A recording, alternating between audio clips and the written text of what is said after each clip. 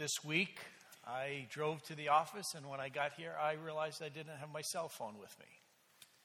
So when I got a break, I headed home to get my cell phone, only to discover that it was in a different pocket of my coat, and it had been with me all along.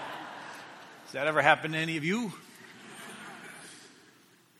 A few years ago, my wife and I were sitting on a bench by Lake Minnetonka along the regional trail. And two couples were walking on the trail toward us, and one of them I recognized. They came over and they said hello, and they were part of the church that I had served in Minnetonka for a number of years. And the other couple, I had no idea who they were until they reminded me that I had performed their wedding a few years ago. And after they left, I told my wife, for the life of me, I don't remember ever seeing them before, and I could not remember anything about their wedding. The story is told of an older woman who was pulled over for speeding, probably on Highway 100 or 62 by our trusty Edina folks. And when the police officer came and asked, "Why are you speeding?" the man in the passenger seat said, "Young man, we were speeding to get to the place we were going before we forgot where we were going." Do you ever have trouble remembering? Our scripture lesson today begins with the word remember. Remember. One definition of remember is to recall by an act of effort. To recall by an act of effort. Sometimes it seems to me that the more effort I exert to remember something, the more elusive that something becomes. Another definition of the word remember is this: to keep in mind for consideration or attention. This is more than just a mental exercise of remembering. This is not remembering about something. This is about acting on that something. I can intellectually remember that if I eat too many snacks and sweets that I will gain weight. I can remember until the cows come home, and I can still choose to open another bag of chips or buy another Long John maple flavor covered at Cub. The kind of remembering mentioned in Ecclesiastes 12 is to remember and take action. To remember and take action. Solomon tells us in Ecclesiastes to remember your Creator. Remember and value and cherish and live in relationship with your Creator. Remember that God is God and we are the creatures. This is an intentional act of remembering, an intentional act of committing myself to let God be God and let me be the creation. The children of Israel often had trouble remembering that God is God. Sometimes they wanted to take the place of God, and they wanted to do their own thing, and often they got in trouble. Time and time again, they were beaten down by their enemies, only to call out to God once again.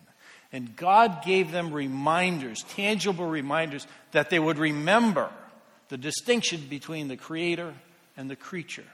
One example is found in the book of Joshua. The people were moving into the new land, into the promised land. And they came to the Jordan River. And when they came to the Jordan River, they wondered, how will we get across the Jordan River?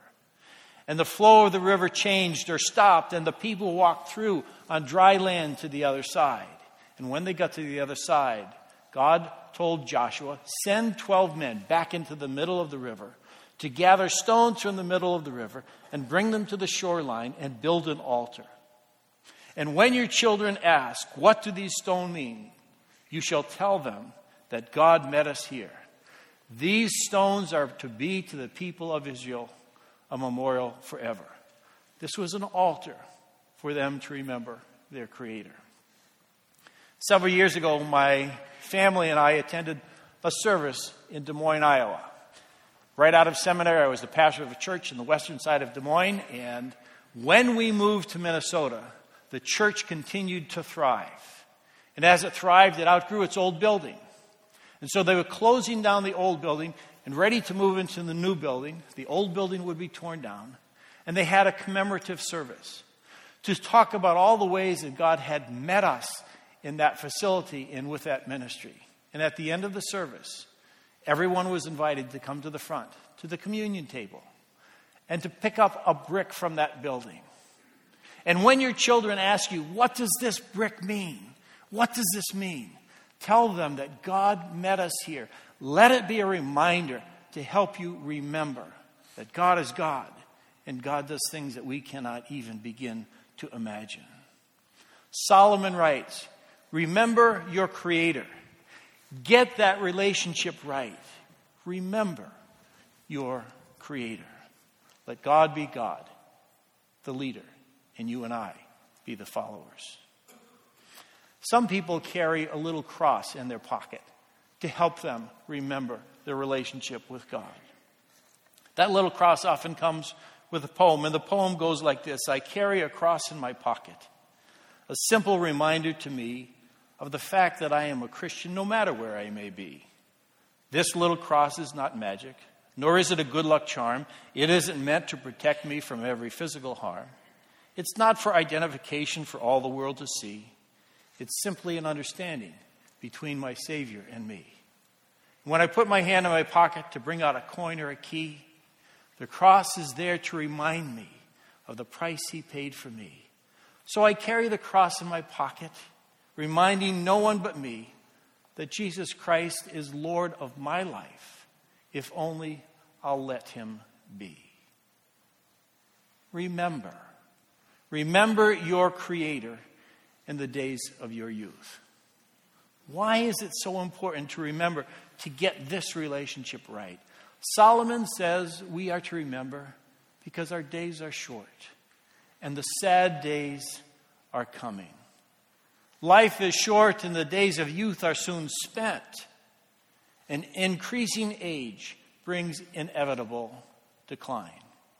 Remember your Creator before the sad days come. Solomon goes on to delineate the progression of decline, and it's not all that pleasant. But I'm going to ask you to look at the text with me. It will be on the screen, or it's in your Bible on page 1007. Remember your Creator in the days of your youth, before the days of trouble come and the years approach when you will say, I find no pleasure in them. Before the sun and the light and the moon and the stars grow dark. Remember your Creator before cataracts and macular degeneration and glaucoma rob you of your sight.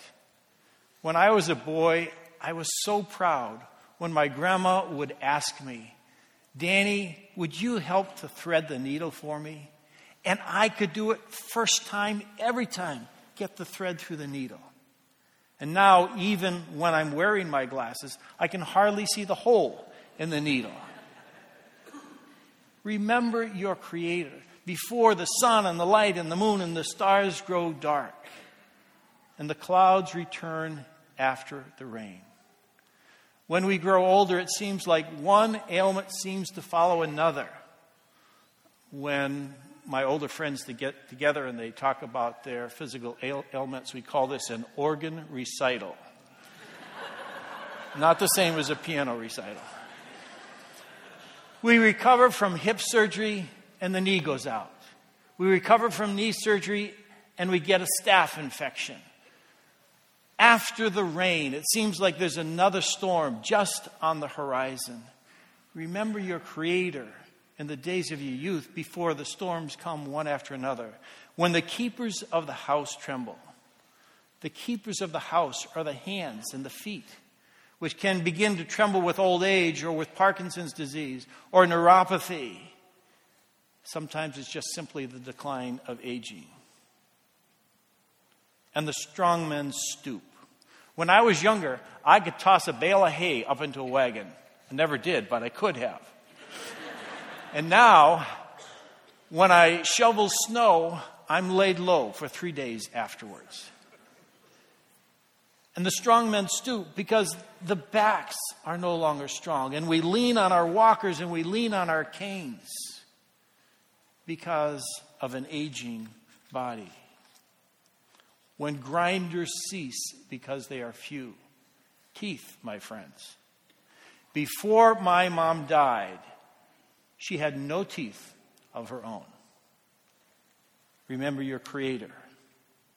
And when looking through the windows grow dim, again the loss of sight, when the doors to the street are closed and the sound of grinding fades, part of this is about the loss of hearing, but more of this is about engaging in commerce. When business transactions are made, when the grinders are working, when the mills are going, and you are not a part of that. You're no longer involved in the important decisions of commerce and life, and you're locked in your home. The doors are closed, and you're no longer a part of the business and the busyness of life. When people rise up at the sound of birds, the least little sound. Sleep is interrupted by the smallest of things. Last April, I spent 4 nights in a hotel room with my 90-year-old dad. He would wake up at the slightest interruption. Every 45 minutes, all night long. He would drag himself out of bed and into the bathroom and then back into the bed. The next morning, I couldn't drag myself out of bed. I was so tired. But the slightest little thing will interrupt the sleep. And my brother-in-law asked my dad, "So how do you sleep?" Dad said, "I sleep like a baby." A newborn who wakes up every 45 minutes. And all their songs grow faint. Did any of you see the movie The Quartet? Did you see that? Some of you did. The story is set in a retirement community for retired musicians. And one of the musicians, one of the lead characters, Jean, is terrified because they want to bring the old quartet back to sing the Rigoletto. Her voice is gone. And in one scene, she walks into the dining room and says to the other members of the quartet, "When did you last sing? This morning in the shower? Has anybody heard you recently? We're all 98, and you want us to sing the Rigoletto? It's insanity." And when asked, "What made you stop singing?" she replied, "You have to understand, I was someone once." All the songs grow faint. The voice is no longer rich and powerful, no longer crisp and beautiful. When people are afraid of heights and dangers in the streets, there can be a heightened anxiousness that comes with the aging process. We are vulnerable. We're afraid of falling and breaking a hip. We're losing control of our lives. And by way of editorial comment, there are those who prey on the fears of the older population. Letters come in the mail that say, "Social Security is going away. Send us money to help preserve your Social Security. Medicare is going away. Send us money to help preserve your Medicare. Muslims are taking over our country. So send us money to preserve your freedoms," and on and on. In later years, there's an increasing fear of dangers in the street. When the almond tree blossoms, when an almond tree blooms, it is covered with white flowers. For some of us, part of the aging process is the glory of white hair. For some of us, it's jealousy that will never happen for us. And the grasshopper drags itself along. When our gait and our limbs are ungainly like the awkward steps of a grasshopper, like walking with crutches and canes. And desire is no longer stirred. Enough said about that. Then people go to their eternal home and mourners go about the streets. There can be a fading capacity for joy, and the destination is the grave. Death is the ultimate outcome of decline, and it's a sad time for those who are growing older and for those who are left behind. Remember your Creator in the days of your youth. All right, let's stop and take a deep breath. There's a lot of heaviness in all of that. This is a hard passage. It does not seem like there's much joy here. Why is Solomon so glum, so somber? Because he understands that life is fleeting. He understands what can happen as we grow older, and he wants us to remember our Creator now while we still have time. In his book, Nearing Home, Billy Graham writes about the aging process. And he says, all of my life I have been taught how to die, and I am prepared for death, but no one has ever told me how to grow old. It's the hardest thing that I have ever had to do. Old age is inevitable if we live long enough. Old age is inevitable. And as Solomon says, old age definitely can have its downside. And Billy Graham writes in that same book, the best way to meet the challenges of old age is to prepare for them now, before they arrive. Remember your Creator in the days of your youth. Remember your Creator while you still have time. I mentioned earlier that I spent 4 nights with my dad in a hotel room in Connecticut. Mom died in January of this year. Excuse me. Mom died in January of this year, and we had a memorial service for her in their community in Florida. In April, we scheduled a memorial service in their home church in Connecticut. So I flew down to Florida, got my dad, and we flew up to Connecticut where we shared this hotel room. Dad has some increasing memory loss. Sometimes he can't remember that Mom's gone. Sometimes he'll call and wonder, Dan, where is Mom? I can't find her. Sometimes he loses track of if he had lunch or what he had for lunch. Can't even remember if he went to the dining room or not. And so that trip to Connecticut, in many ways, was very good, but in other ways was challenging and difficult and confusing. Some things and people he remembered, and many other people and places he did not remember. The second night in our hotel room, as we were getting ready for bed, out of the corner of my eye, I saw my dad drop to the floor. At first, I was afraid that he had fallen. And I did what any good son would do. I grabbed my camera. Dad had not fallen. This is what I saw. Dad kneeling by the side of his bed to pray before he went to bed. It was habit for him. At this point in his life, if I were to talk to him about becoming a Christian or following Jesus or remembering his Creator, he probably wouldn't have the capacity to put all that information together and make an intelligent decision.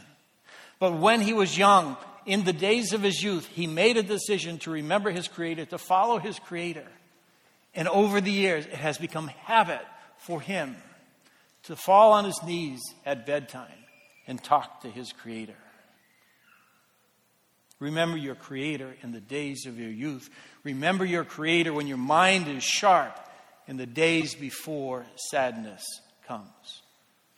Now, some of you may say, I'm not old. I've got a lot of time left. And perhaps you do. Probably you do. Recently, I sat again with Julie and recounted what had transpired in the last 4.5 months. And by the way, Julie told me that I could tell her story. It's not mine. It's her story. In June, life was good, really good. Bill, her husband of 20 years, set up a special trip to Kauai, where he proposed again to her on a remote Hawaiian beach. He hired a photographer. He hired a minister. He dropped to his knees and said, will you be my wife for the rest of our lives? And she said yes. It was a wonderful 20th anniversary honeymoon. He came back to Minnesota, where he took a new job as CFO of a fairly prominent company here in the Twin Cities. He had been active in Bible studies. He had been active in Sunday communities. He was a guy who made it his goal to live his faith in his home, at work, in his community. He He set an example of accountability and integrity for other folks to follow. In August, Bill flew to North Carolina for a family reunion. Julie drove their 3 daughters in the car to stop and visit some colleges along the way. On Tuesday, August 13, Bill phoned and said he was having such a wonderful time with his brothers. And he was looking forward to Julie and the girls joining them. He didn't have much time to talk now because he was going skiing. He hadn't been water skiing in 10 years. But on the first try, he got up. And he went around once and he kicked off a ski and gave the high sign to take it up a notch. He gave the high sign and he let go of the rope and he dropped into the water. At age 44, his heart gave out. And here is what I know about Bill.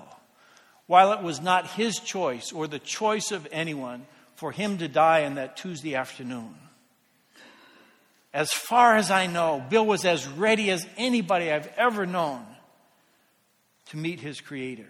He had remembered his Creator in the days of his youth while he could. And that relationship was settled. And as Bill sank into the water, he landed in the arms of Jesus. Here's the deal, my friends. The wise King Solomon reminds us to get this relationship right with our Creator while we still have our wits about us before the sad days come. At the graveside of Lazarus, Jesus said to Martha, I am the resurrection and the life. The one who believes in me will live, even though he or she dies, and whoever lives and believes in me will never die. And then he said to Martha, Martha, do you believe this? Martha said, yes, Lord, I believe. Our friend Bill's favorite passage was Ephesians 2. By grace you have been saved through faith. And this is not from yourself. It is a gift from God. We are made right with our Creator through faith in Jesus Christ. And here's the bottom line. As we close the door on one year and open the door on the new year, let's be sure we make the good choice. Let's commit or recommit ourselves to lives of faith in Jesus. Remember your Creator in the days of your youth. Amen.